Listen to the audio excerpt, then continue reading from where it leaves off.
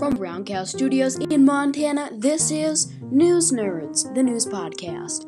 On this week's episode, I talk to Says You panelist Tony Khan. We talk about his experience as a young child while his father, Gordon Khan, was being blacklisted in Hollywood. Gordon was accused of being a communist. I talked to Tony Khan about that and more. Also, Trump was acquitted in the Senate for a second time, but this time with 6 more Republicans joining the Democrats than last time. We'll have a special report there. I'm your host, Ezra Graham, and you are listening to News Nerds, the news podcast.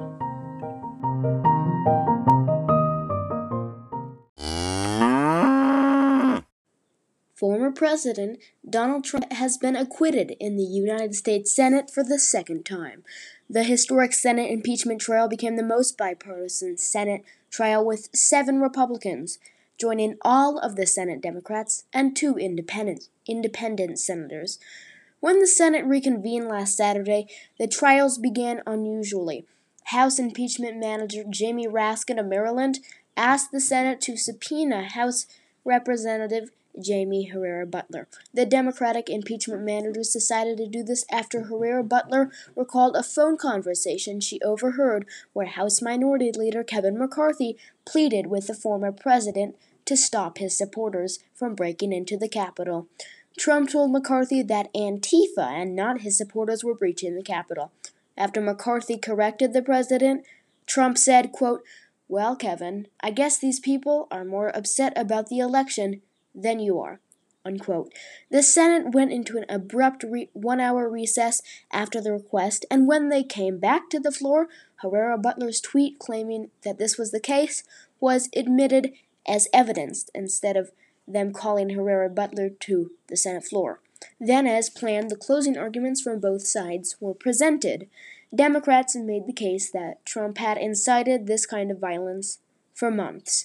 They said that a president should not deny the results of an election that he or she justly lost. My dear colleagues, is there any political leader in this room who believes that if he is ever allowed by the Senate to get back into the Oval Office, Donald Trump would stop inciting violence to get his way? Said lead House impeachment manager Jamie Raskin in his closing arguments. Would you bet the lives of more police officers on that? Would you bet the safety of your family on that? Would you bet the future of your democracy on that? On the other side of the political spectrum, Trump's lawyers argued that Trump used peaceful language in his Save America speech.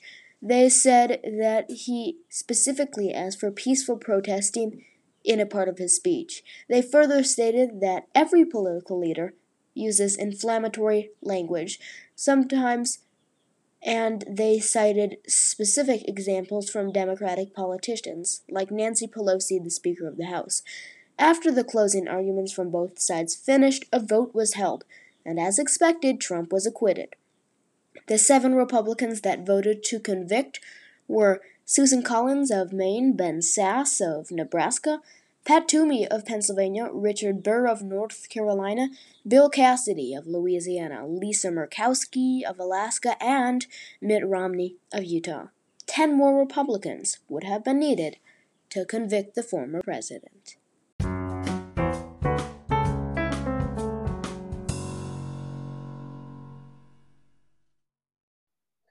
Tony Khan is a panelist on NPR's Says You occasionally, and he has produced many podcasts and radio shows, including Blacklisted, which talks about his father, Gordon Khan's experience as being a blacklisted figure in Hollywood. He joins me now. Welcome. Hi, Ezra. Very nice to meet you. So your father, Gordon Khan, how did he find his way into Hollywood, and how did he start acting? Well, he wasn't an actor. He was a screenwriter. And he loved the English language. He wasn't born in America, but he came to the US when he was 6 years old from Hungary. And he just immediately took to English. And as he was growing up in New York, he came from a poor family. The smartest thing for him to do with his love of English was to become a newspaper reporter. So he became a very well-known newspaper man in New York City. And then in about 1930, the movie business started to put sound on its films. Prior to that, it had been nothing but silent films, as you probably know, guys like Charlie Chaplin and whatnot. But now that the movies could carry sound and dialogue, people in Hollywood needed people who knew how to write dialogue.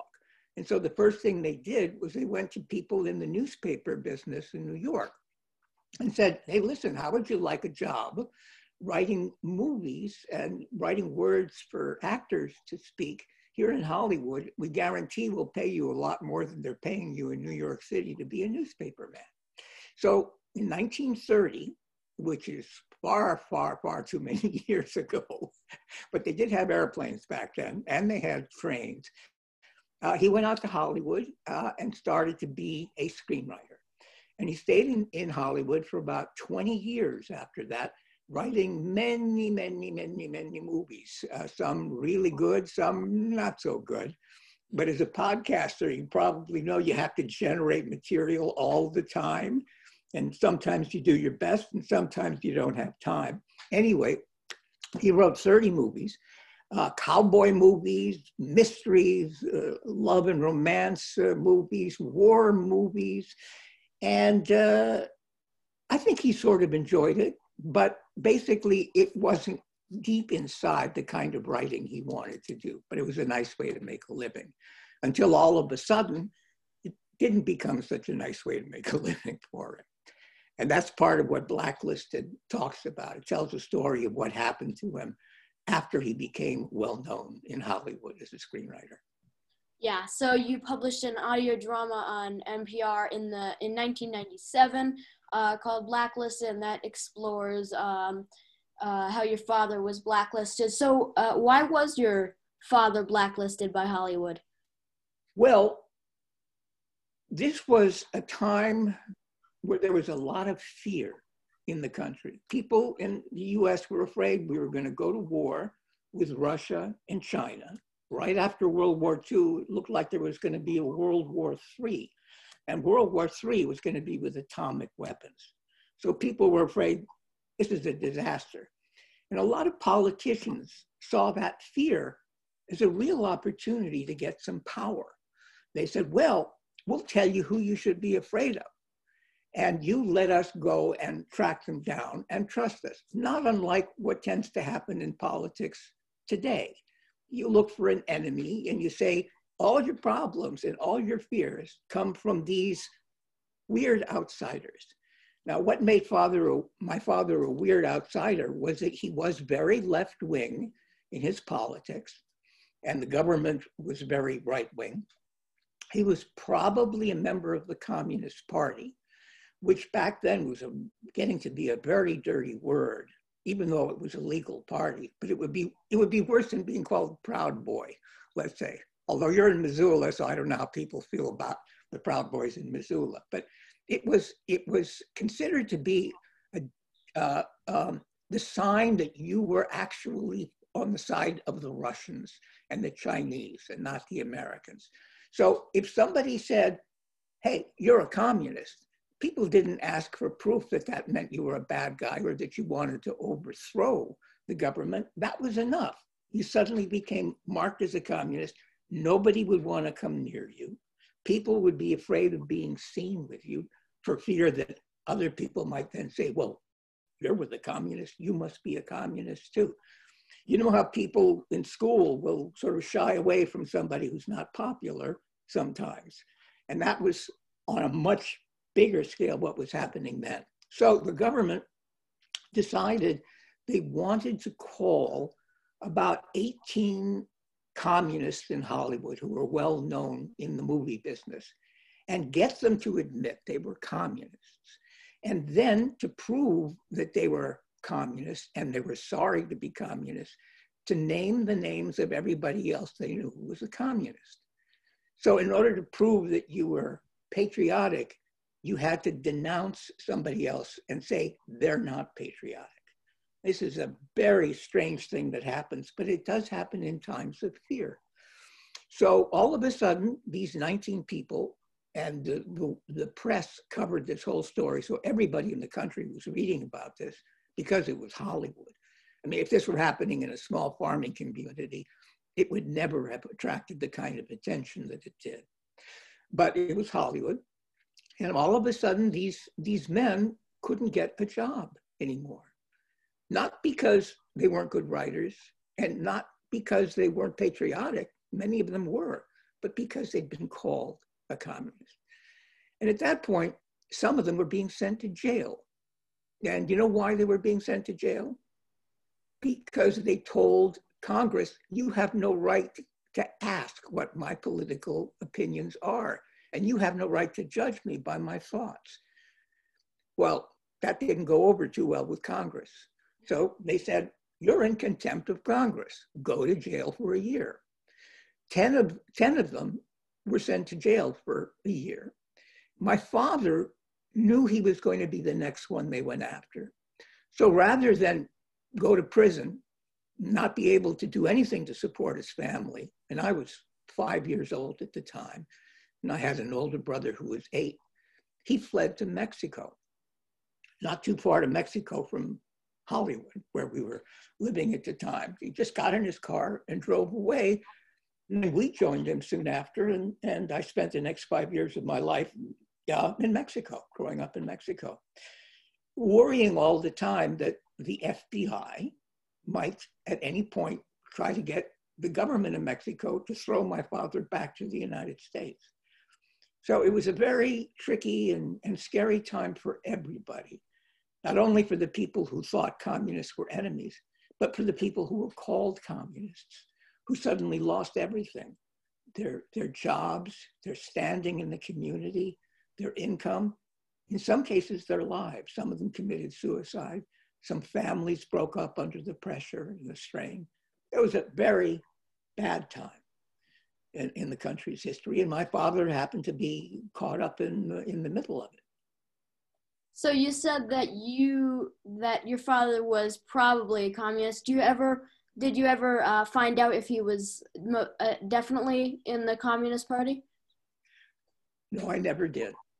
When I was growing up, probably when I was around your age, as a matter of fact, and I knew a little bit about what he had gone through and the price that he had paid for being left-wing, I said, well, were you a member of the Communist Party or not? Because you wouldn't tell anybody when they went after you in Hollywood. He said, who wants to know?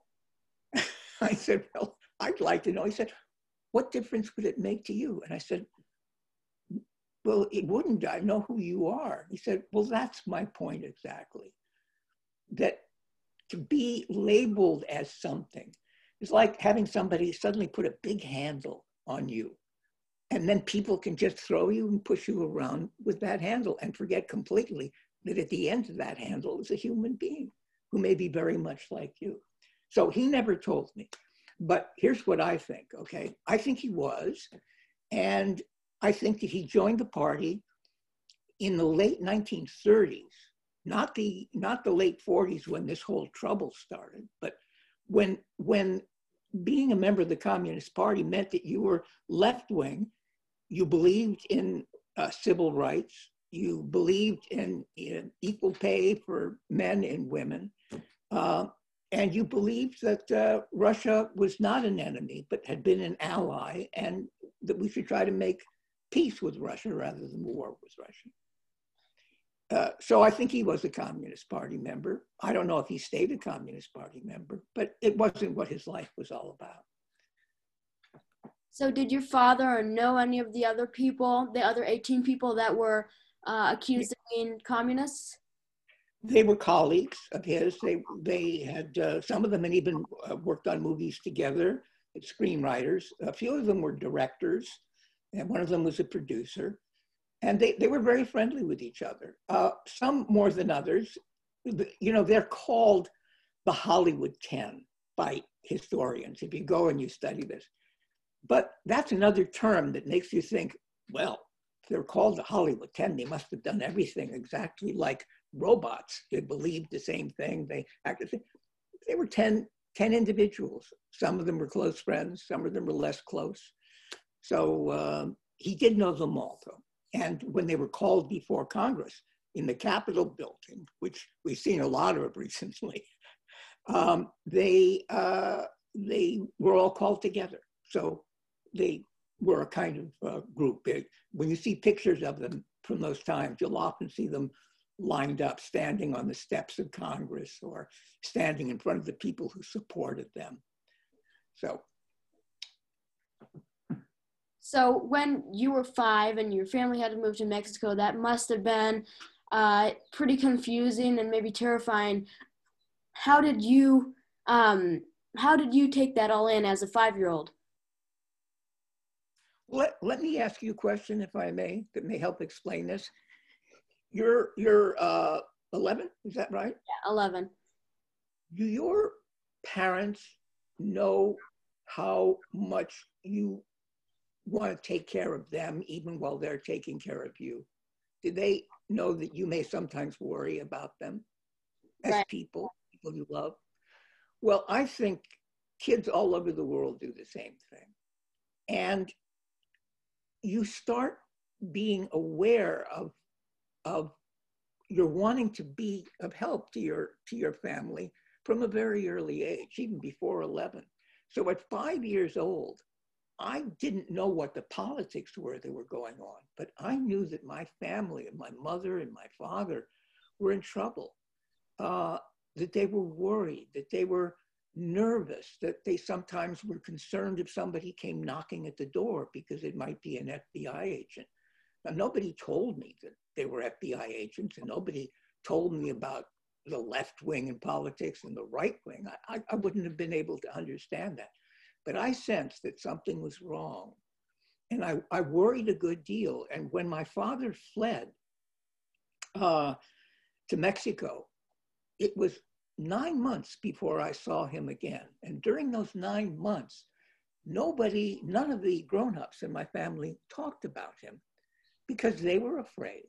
They didn't want to tell me they were afraid, but they were afraid that I might know something about where he was and accidentally give that away to the FBI, that it wasn't safe.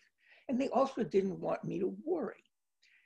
But what I ended up thinking, because nobody was talking about him, and I remembered him and wondered where he was gone, I started to think, maybe he's dead and nobody wants to tell me. So I would walk around without telling my parents that, and they'd walk around without telling me what was really going on. And everybody was trying to do their best to take care of everybody else. That's one of the wonderful things about family, but sometimes it can backfire. So anyway, I didn't know what was going on. Our neighbors, though, called us names. I have an older brother, as I may have mentioned, 3 years older, and they would call us communists. We had a next door neighbor, a kid named Tommy, who was a little bit older than my brother. And he would try to get into fights with us. And he would threaten me and say, when you're asleep at night, I'm going to come and I'm going to kill you because you're a dirty communist. And I didn't know what a communist was. Although I did ask my brother, can you teach me how to spell it? Because I figured if somebody called me a communist, at least I could say, well, I know how to spell it. Do you? You know, that's how kids fight for what they believe in. Right. So your father was being watched by the FBI, and he was writing under another name. He was writing books, I believe. That name was Hugh Foster. So was that Yes. writing able to support your family while staying anonymous? No, it really wasn't. It wasn't. He worked constantly, and it was very important for him to keep writing, even if he couldn't sell anything under his own name, because they would say, well, that's the blacklisted Gordon Kahn, so don't do his program or don't do his television script. But he did end up writing a couple of TV shows under this name, Hugh G. Foster, and he worked very hard with his agent to keep it a secret so nobody would know who Hugh G. Foster was. He wrote magazine articles. As I said, he loved English. He loved turning a phrase. He loved working really hard for 2 weeks to write something that might be only 3 pages long, but it would be wonderful and funny and magnificent. So he would do that, and then he'd sell it to a magazine. But I don't think he ever made more than maybe $3,000 in an entire year from his work, and he worked very hard. So my mother, who had been a high school English teacher, went back to work. We were at that point living back in the States in New Hampshire, and she kind of supported us. At first, though, when she applied for a job as a teacher in New Hampshire, guess what happened? They said, aren't you the wife of Gordon Kahn? Well, we can't hire you. So she, in a sense, at the beginning of her working life, once again got blacklisted for the same ridiculous reason that people were afraid of doing anything that might look unpatriotic. Right. And how did the people in Mexico react to your dad? I don't know how the adults react. He had many friends, a lot of people who were professionals. He also loved people who were not professional. And Mexico at that point was a very poor country, didn't have a middle class at all. It had a few very wealthy people and then just a huge population of people who were just getting by. But he would make friends with them. He taught himself Spanish. Along with them, of course, he had some American friends who had also fled to Mexico or were living in Mexico because for political reasons. So he loved the Mexicans. He loved Mexico. He loved the country. He loved the climate that we were living in. Didn't care that much for bullfighting, but he loved the music. And he was delighted that my brother and I sort of became Mexicans. You know, when you're that young, you learn a second language very quickly. So 6 months after we got to Mexico, my brother Jim and I were speaking Spanish and having Mexican friends, and he got a lot of pleasure out of that. The one thing, though, oh, and I should say this, that was great about Mexico. Mexico back then, this would have been about 1950 to 1955 or 56, said that it would allow political refugees to live safely in Mexico. If you were running from trouble at home and you had to immigrate to Mexico for political reasons, they would welcome you. And the only thing they would say is, don't be involved in political activities while you're here. But we understand your need for refuge. Everybody deserves that, so we'll give it to you. So that was another reason why he was very happy with the Mexicans and the Mexican government. But we're still outsiders. So, and you know how kids can be as opposed to grown-ups when it comes to not hiding their feelings about you. So I got called a whole new set of dirty names by Mexican kids. In the US, American kids would call me a communist. And in Mexico, they would call me not a communist, but a gringo.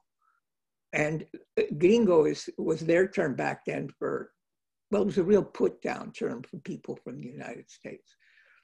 So I couldn't escape that fear of being an outsider. But I loved Mexico.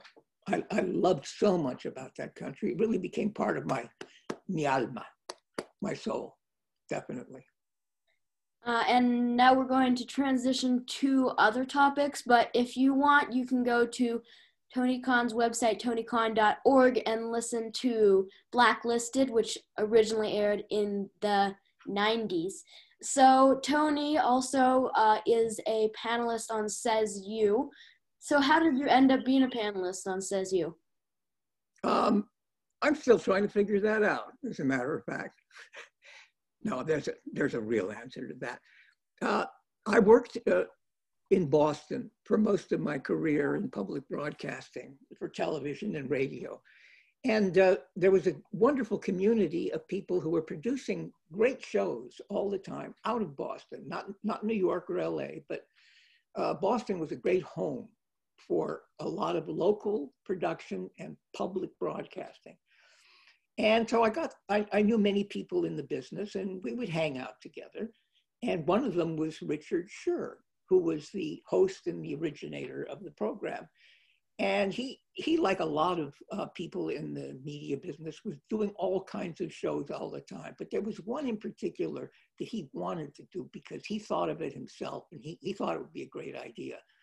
And that was Says You. He wanted a quiz show where he could ask his friends, people that he knew in Boston and had spent lovely evenings with, joking or making each other laugh or whatever it was we did when we were on our spare time. And he thought, I'll bring you guys in and I'll build a quiz show around your interactions with each other. And we'll kind of make it look like it's a competition.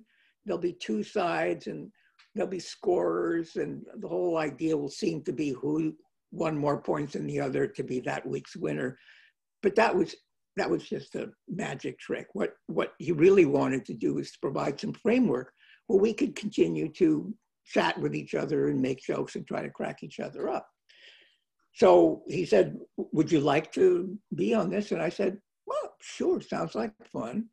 I had worked on, at that point, maybe 40 different television programs in one way or other, writing them or producing segments or appearing on air. And I said, oh, well, this is one more show. Let's give it a shot. And I like Richard. I like the people who were going to be with me on it. And we did a pilot. And you know about pilots, right? You know, you do one version of the show, and if your bosses approve of it and are willing to put up the money, then you can do a series. So we did a pilot, and the pilot was fantastic fun. We all just loved it. We took to it like fish to water.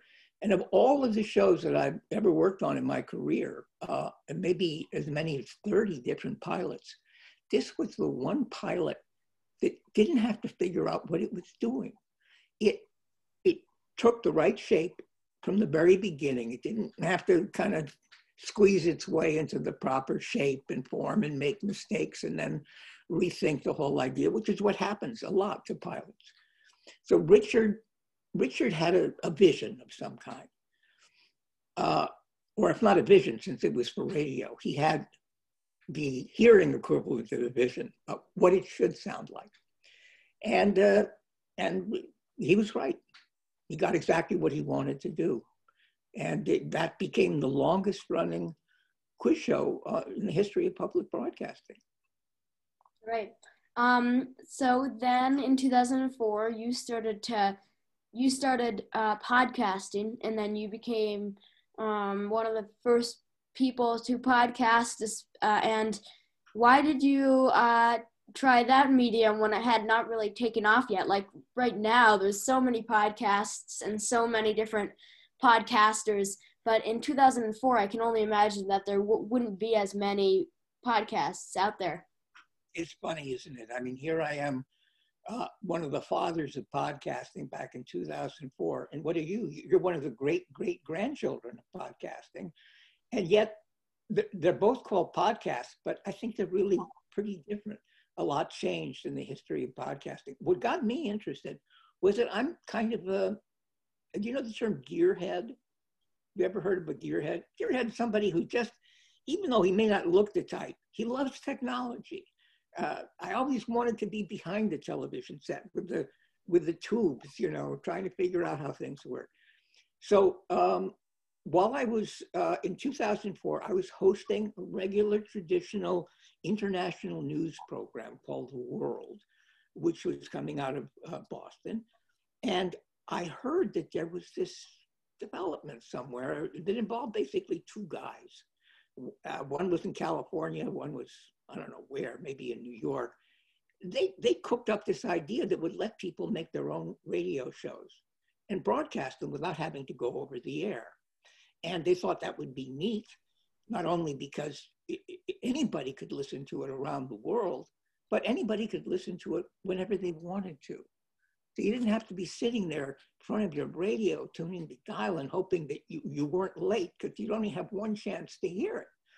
So it was an interesting idea. And I was also doing, besides the world, I was doing a short show that was the people telling stories, just average everyday people I'd never met before, who would come into the studio and they'd talk with me for about an hour and a half, and I'd put together what they said and make a story out of it. Morning Stories, it was called. So I went to one of these guys who were one of the originators of podcasting. And this was maybe a week after the term podcasting had been invented. And there were like maybe 10 podcasts in the entire world at that point. And I said to them, I'm doing this show, it's a broadcast, but do you think it would work as a podcast? And they said, why not? Give it a try. Just tell somebody at your television station that you need, and then he gave me this technical term, an RSS feed. It's a simple thing, you don't have to worry about it. If you don't know what it is, maybe the engineer will know, and then you can have a podcast. So I went back to, the station I was working at, and I said, can you get me an RSS feed? They said, sure. And there it was. All of a sudden, Morning Stories became a podcast, one of the first 10 podcasts that were around. And because we were so early to the game or to the party, when iTunes came along and set up its podcast segment, its podcast section, it recommended us as an editor's choice.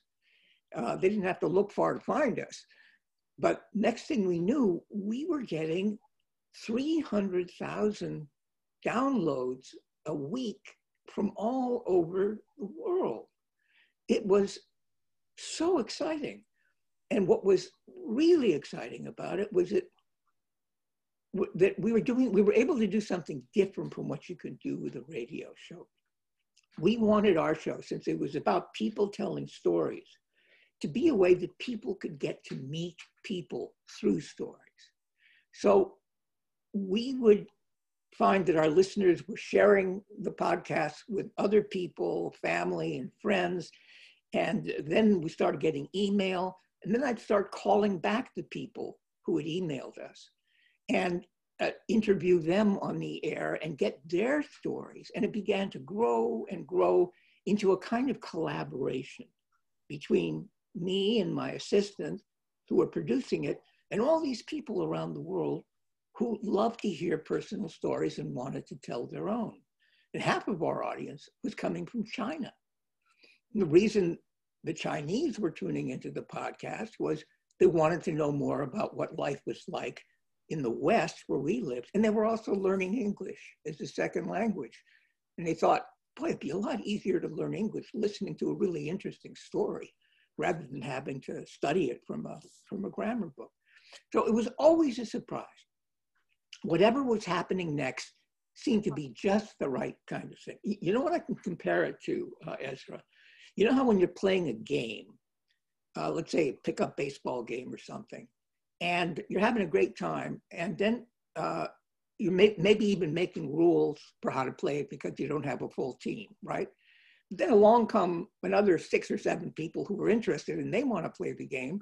So you immediately get an idea of how to do that. You don't have to worry about it. You don't have to go home and think about it and write a proposal or anything. We just say, well, we'll add an extra base or we'll split the teams up this way. Well, that's kind of the way developing our podcast was. We were all at play trying to do this wonderful thing of getting to hear people's stories. And the world would throw us, or our listener would throw us another bright idea at some point that would be just the right thing to make it work even better so we could reach even more people. And that's what podcasting for me was. Now, of course, it's much more like a radio show again, right? You probably don't include your audience that much. It doesn't really work that way. And I know that people who listen to radio tend, even though they may write an email, tend not to think that anybody's ever going to write them back.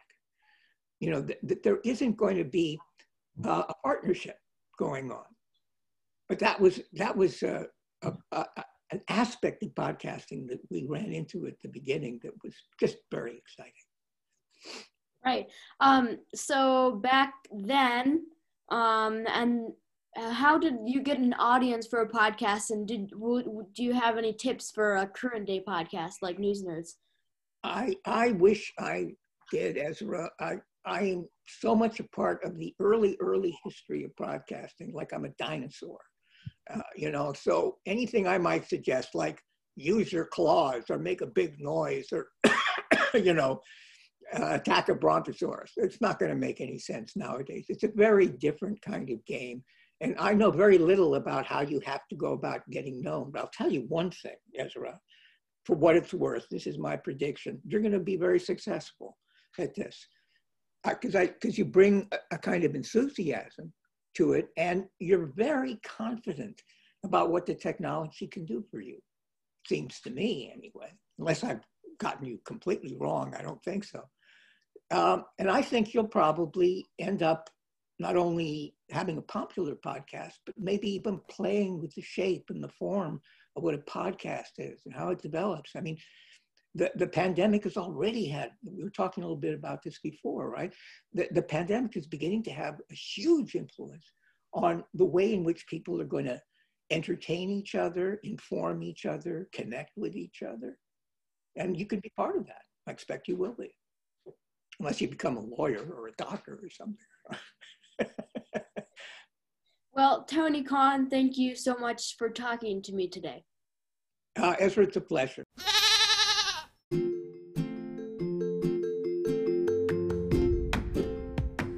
Let's go now to By the Numbers. We check into the COVID-19 dashboard by the Center for Systems Science and Engineering at Johns Hopkins University. Let's start this week with the global deaths because of COVID-19. The death toll currently stands at about 2,400,000 confirmed deaths, and that's a little bit under what Johns Hopkins is reporting now. The U.S. leads the world in the amount of deaths with now 490,000 deaths. Brazil has 242,000 deaths, and Mexico has 175,000 deaths. And now let's go to global cases. The world now has a little bit over 109 million confirmed cases. The U.S. leads the world in this topic too, with 27,800,000 confirmed cases. India is the second most confirmed cases with 10,900,000, and Brazil has the third most confirmed cases with 9,900,000. And that's it for By the Numbers.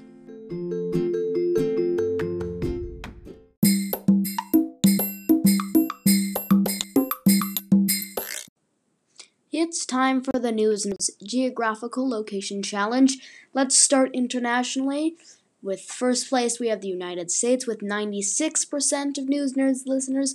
Norway takes second with 2% of News Nerds listeners. And third place, we have many runners-up. We actually have 8 runners-up this week. They're not new to the club, but I'll name them anyway. With less than 1% is Australia, and then there's 7 other runners-up: Canada, the United Kingdom, Bosnia and Herzegovina, France, the Philippines, Switzerland, and Germany. And now let's go to our United States competition. Looks like things are staying the same here. Virginia has first place with 16% of all News Nerds listeners in the United States.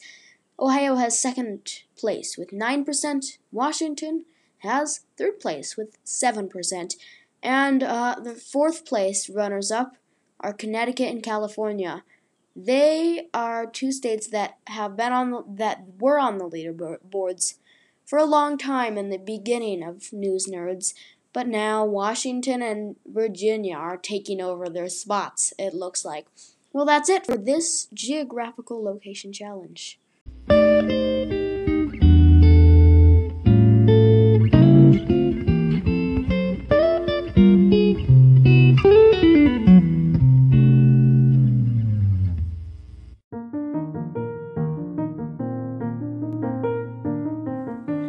that's it for this week's episode of News Nerds.